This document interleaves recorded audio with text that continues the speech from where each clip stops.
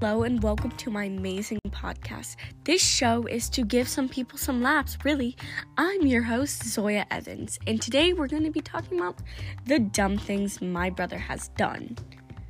Okay, let's get to our first thing so I don't waste your time here. One time, he pushed me into a red ant's nest, and then he left me there to fend for myself. Those were the days. All I remember was standing up, then falling down, and feeling like tiny needles piercing my skin, then burning like fire. But with the great brother he is, he ran off crying, saying it was an accident to my dad. To himself he found a lighter in the glove box in my dad's truck and caught a piece of paper on fire and let it burn to a crisp and decided to hold it and burnt his finger. Best day of my life because he got what he deserved. He had to wear a Band-Aid, and it turned out the paper was a paper my dad had to use for his job. So he got in big trouble for that one. Still best day of my life. Low-key felt bad, but when I say that, I'm lying.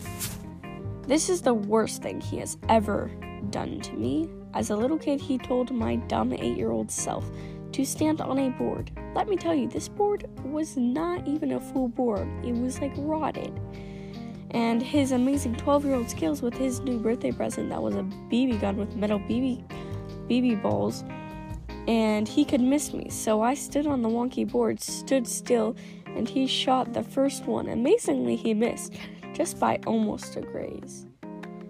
And then shot the second one and hit my left leg, and that hurt like hard, and I cried so hard.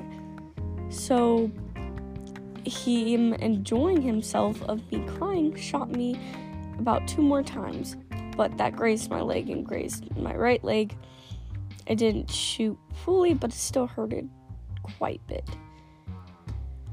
And he stopped, of course, and begged me not to tell my dad, so he bribed me with playing the amazing game at the time, Skylanders, for the day, and of course I agreed, because who can't pass up Skylanders?